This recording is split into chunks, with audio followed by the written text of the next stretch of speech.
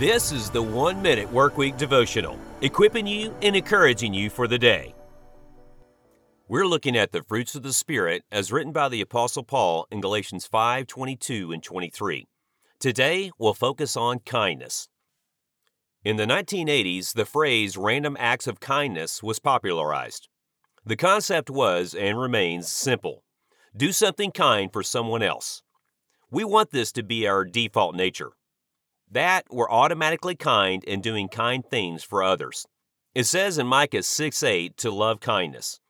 If we set out during our day to do something kind for someone else, we might just make someone's day. The Bible gives us several verses encouraging us to practice kindness. We don't always need a thank you or expect some kind of benefit. Simply acting with kindness is a benefit in itself. It may open the door for you to share Christ with another.